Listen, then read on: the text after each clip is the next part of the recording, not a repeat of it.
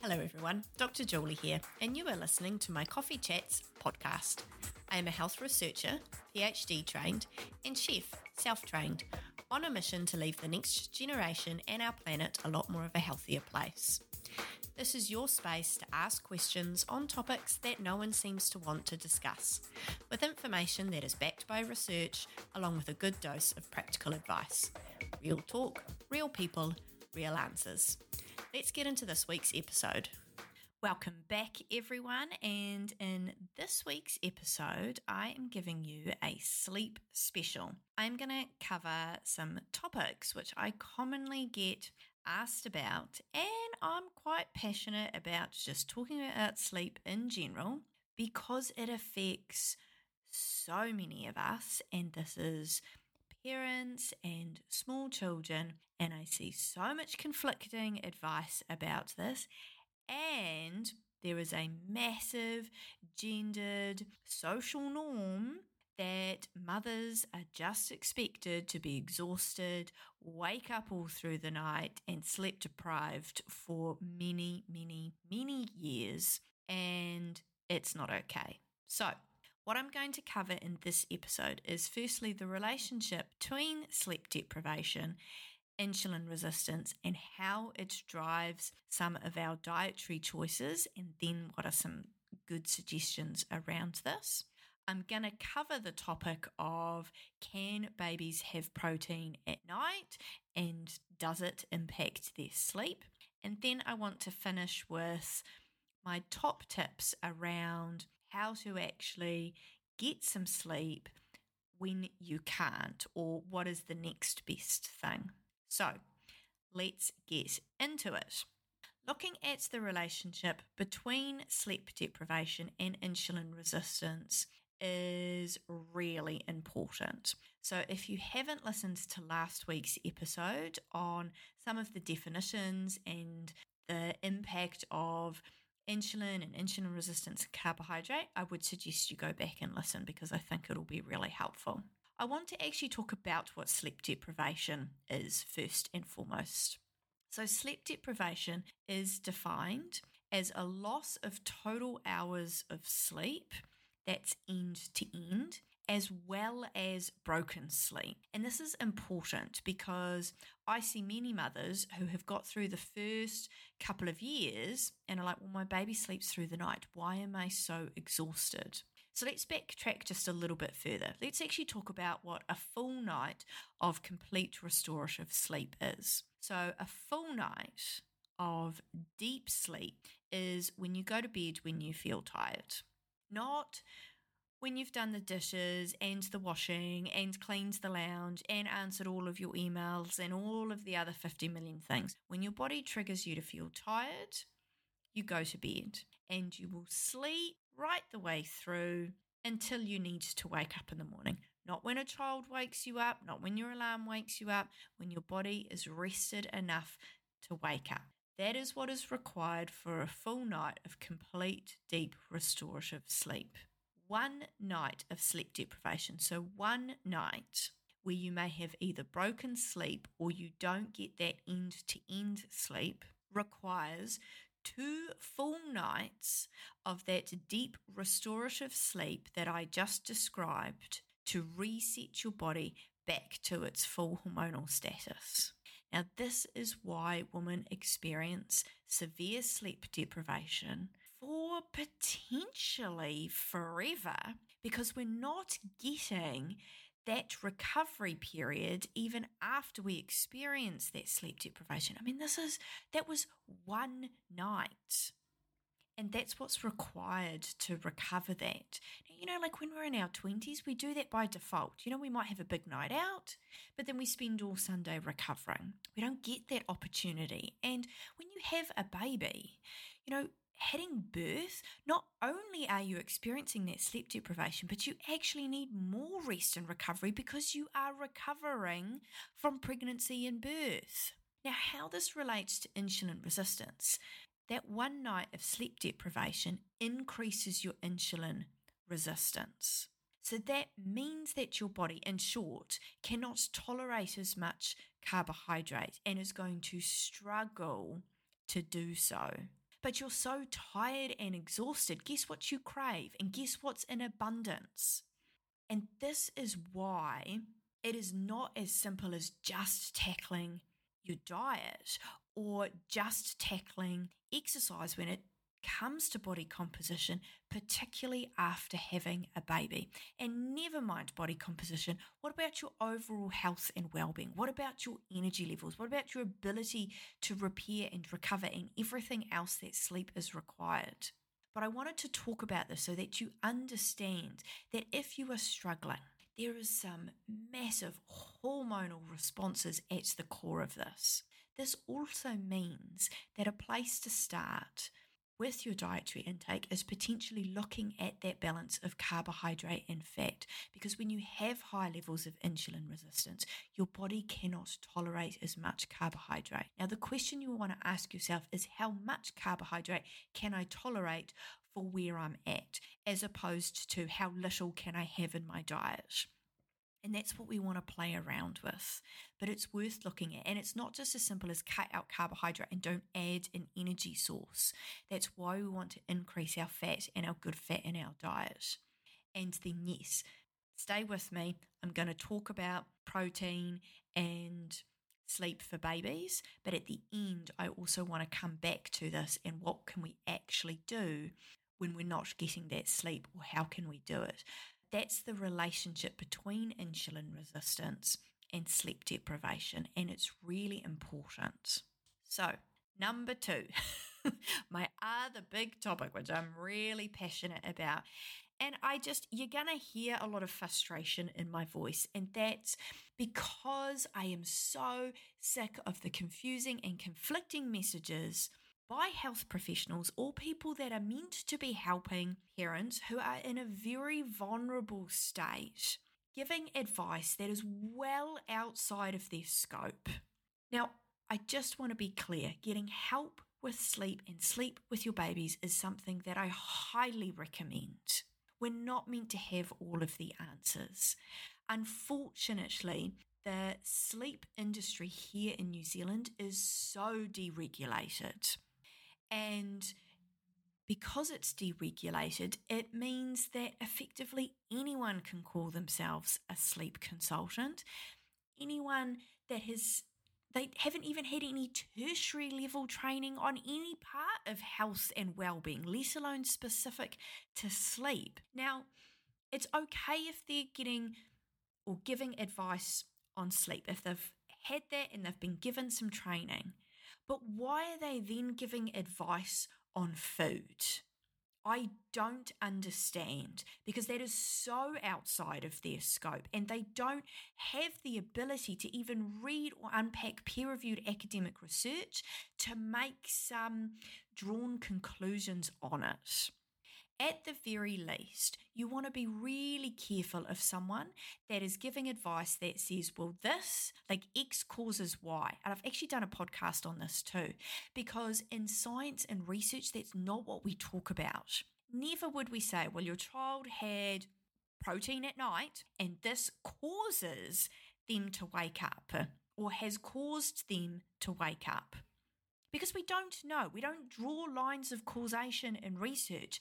At best, we might say associated. And in this case, there is no association between protein at night and infants waking, which I'm going to unpack for you. But I just want you to try, and you shouldn't have to, because I know you're in a vulnerable state, but at least try to put a critical view on. And if you've got someone that's giving advice on a topic outside their scope, question it. And if you've got someone that's giving advice which is implying X causes Y, even as a one-off, we want to be really careful of that, because we would never even use one variable in science or one observation in science and research. Now, I know it's tricky, and I get asked about sleep all the time, but keeping in mind, I have done a PhD. It means that the breadth of what I've got to cover is significant. It means I've got the skills and the training on how to read research, to draw conclusions, to understand the peer-reviewed process. All of that is very different from someone who's done absolutely no level of tertiary level training. And I do understand that there is a relationship between sleep and food, but we want to keep it to the facts, And again, with sleep, unfortunately, and with infant sleep, there is a lot that happens outside the realm of science where we start to merge parenting styles and beliefs in amongst that. And that's what we want to be careful of. Hear how frustrated I am. And that's also because there's a lot of shame applied to sleep. There is. And it's not okay because it's actually resulting in a lot of damage for parents that are desperately trying to get some sleep. And I'm just going to be really, really straight. We do not have the peer-reviewed academic research to give any indication that a method called crying it out is to quote unquote causing damage. And do you know how I know that? That's because we would never have an ethics committee give approval for a study like this. It took me 18 months to get through an ethics process for my PhD, and that was to measure 10 and 11-year-old children for measures such as blood pressure, weight, and height. We are not going to get an ethical study that shows this, right? So we want to be really, really careful here. It is okay to get help with sleep. It's okay to try things out with sleep. And at the end of the day, we want to do what's right for us. It doesn't mean that it's going to be right for everyone, but we don't need to apply shame with it. Now, back to the core question here, which is, can you give babies protein at night? Can you give them meat at night? And is it actually causing them to wake?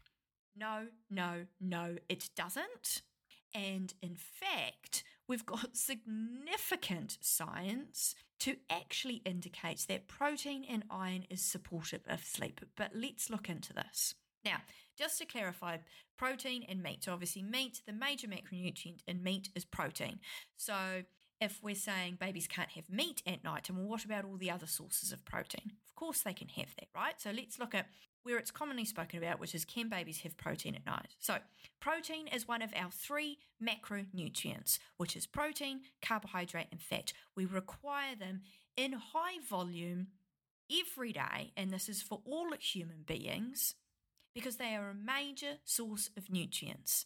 They are one of our 7 essential nutrients, protein. It means that our bodies cannot make it. We need to have it in our diet, and we need to have it in a high volume.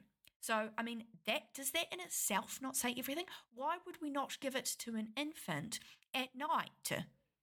Why would we withhold one of 3 major macronutrients for them? It's also where they derive everything that they need for growth and repair. And where does growth and repair happen? When they are asleep. Protein and iron, and our iron sources tend to come from our protein sources, are absolutely crucial in the release of melatonin. Now, melatonin is one of the key sleep hormones that gets stimulated and released from about 3 o'clock in the afternoon to help the body prepare for its nighttime rest and sleep, and enabling babies and infants to get into their deepest REM sleep as possible. So when we actually don't give that, it means we're not supporting the body and its natural hormone response to kickstart that circadian rhythm. Just to add in on top, because there's the view that our babies cannot digest protein. Again, I'm not sure how or why or where that has come from, because when we look at protein, if it's an essential nutrient, why would our body not have the enzymes to break it down? Now, this is very different from grains, which is a food group. It's not carbohydrate, it's grains. Remember, all grains are processed because we cannot eat them off the crop. So that is completely different. And I'm talking about this because obviously one of my key guidelines is to withhold grains for infants until they're closer to 10 to 12 months. Now, when we actually want to look at the amino acids in protein, some of the exact same amino acids that are in protein and meat in particular, as in breast milk. So let's list them.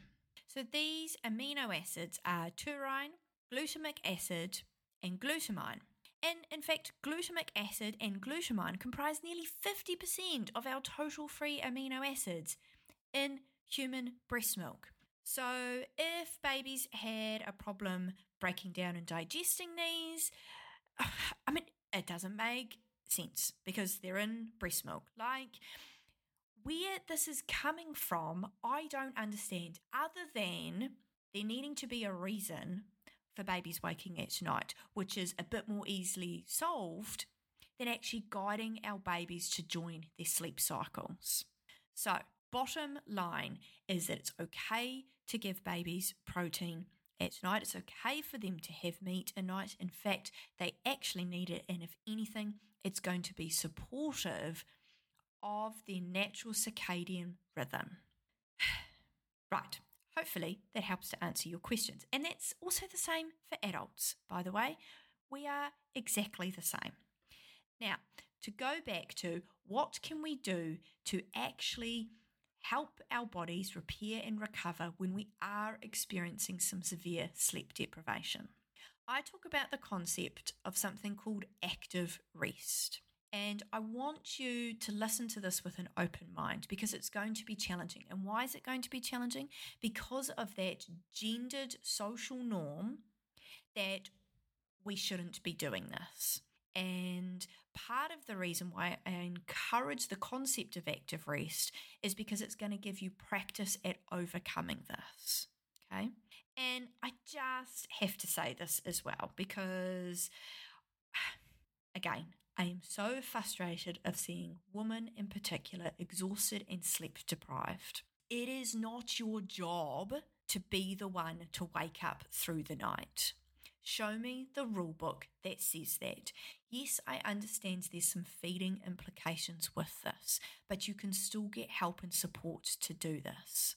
You have carried a baby for 9 months. You have endured a physically demanding birth. You need as much repair and recovery time as possible.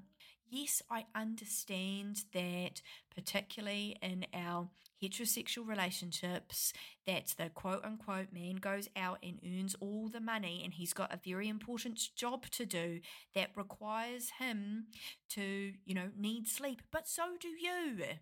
So do you. And in fact, you need it more because of what you've endured.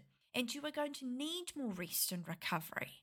So just really watch where you might be falling into some pretty damaging gendered norms. And I know it's not easy, but it's going to give you confidence to at least carve out some of this active rest time. So if you can't get sleep, and it's not as simple as we'll just sleep when the baby sleeps, because A, what do you do when you've got multiple children? Or you do actually have other, I'm just going to say life admin or paid work that you need to do in that time.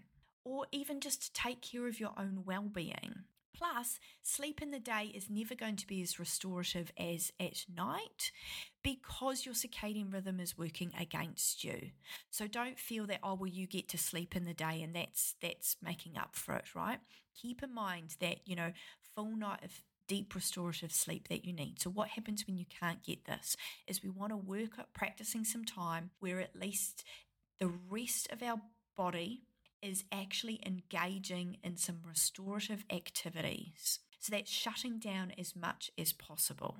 And it may be half an hour. Now, I would encourage that this needs to happen ideally without being around your children or your baby or having someone else that's looking after the baby. Why? Because the minute that you are on, and so even if your baby is sleeping, you're still on because you're going to be actively listening for when they wake up. That's quite different to, you've got half an hour, I'm here, I've got the baby, I'm going to come in and get you when your half an hour is up, because it's going to enable your body to actually release from that heightened adrenal state. And that's still going to give it some rest. More importantly, you're starting to engage in that practice of, I'm taking half an hour for myself in my day. When your day is 24 hours long, it is okay for you to have this. And I know it's really hard as someone who has done motherhood without any support networks, without any family members, without a mother or a sister or anyone that can actually help me with this, I, hand on heart, know how challenging and how difficult it is. But it's still really important because it's not going to get better, it's going to get harder. So starting with that, it might be half an hour at a coffee shop. It might be that, your partner is able to come home and actually take the baby out for half an hour. So you get that time without the baby. If possible, if resources allow, engaging in something that's going to really put back into you, like a massage or an osteo appointment or a chiro appointment, for example, it's going to hit a lot of boxes, not only in helping your body to repair with what it needs, but also to give it that switch off time. And it's going to help to reduce inflammation and force those adrenals to relax. I also just want to say that if you do need sleep, and I wished I had known this with my first, even if you are feeding or you're needing some support with feeding, that this is still okay for it to come first. It is. It's okay to make a choice to move to formula or to bottles in order to get sleep. That doesn't make you a bad mother. That makes you someone that is recognizing a core need to enable you to keep being a good mother, the best mother that you can be. Practicing this active rest is helpful. And look, if every day is too hard, start with once a week, half an hour once a week. Don't worry about what you're doing in that time. It's about the time. And ideally it needs to, and I use the words non-negotiable because it needs to happen in that time. Even if that day changes, you need to know that it's there and it's important. If you're struggling with this, check in why. What is the messaging? What are you saying to yourself? What are the barriers? And there's some magic in that. And as I said, please hear my voice, as someone who is now 11 years down the track and someone who has seen so many mothers, who has seen the long-term implications of this as well. Sleep is one of those 3 massive cornerstones, along with purpose, which is our 4th one. It is equally important. You could be eating all the vegetables in the world. You could be doing all the exercise. And I know I'm going to need to jump back on and talk about insulin resistance and stress and exercise. But all of that is only going to have a limited effect on your overall well-being, again, let alone body composition, if you're still in a state of severe sleep deprivation. So start there. Ideally, have some time off your social media devices. So whether it's reading a book or doing something that is slightly restorative, like having a bath or having a shower or whatever it is that, fills your cup up.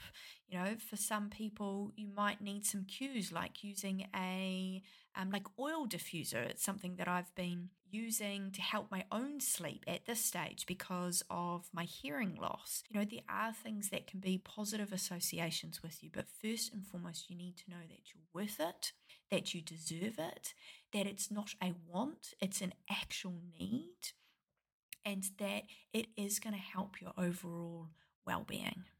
Again, if you've got any questions on this or you want me to dive further into any other aspects of this, please let me know. Fire through on emails or DMs.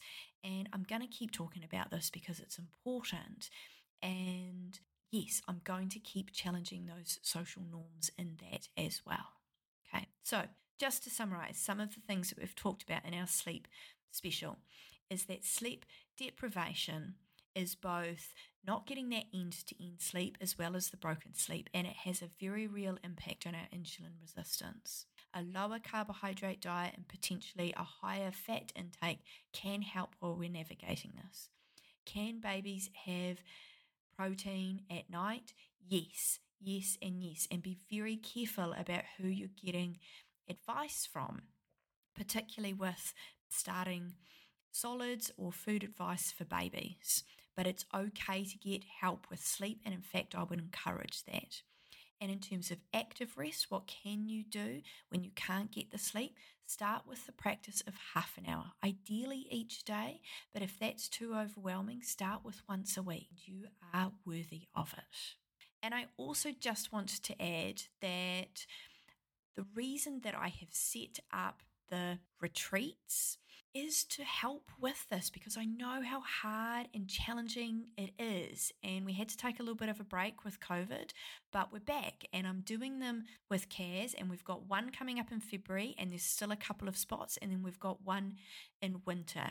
And again, I know how hard and challenging it is to do something like this, but sometimes you need that structure or need to know that it's there or that it's coming in the future. So yes, on these retreats, you get 2 full nights of sleep. You can sleep for as long as you want to, in your own room, in a bed that you haven't made. Magical, right? All of the nutritious food is lovingly prepared by us, and you get both Kaz and I doing a morning session unpacking all sorts of things with you. So check that out. We've got a couple of spots in Feb, and we've got our winter one as well. We've got payment plans and we can juggle those around. The most important thing for us is you guys actually taking that time for yourselves, and we would love you to join us. So that's it for our sleep special. I'm going to see you same time, same place next week. I just want to do a shout out to our incredible sponsor, 06 Coffee. As you all know, I am coffee obsessed, and 06 is a local New Zealand company, also very waste conscious. Coffee does not ask questions, coffee understands, and coffee gives you 5 minutes peace in the chaos, which I really hope you get today. Please use the code 1506 for 15% off. That's it for this week's episode. If you do have a question, please drop it into the contact page of my website or a DM on Instagram. Everything from food, wellbeing, business, motherhood and life questions are answered here. I do really hope you get in a peaceful cup of coffee, or at least take some time to yourself today. Don't forget to rate, review and subscribe to this podcast to keep up to date and make sure you don't miss an episode. Until next week, with love, Dr. Julie.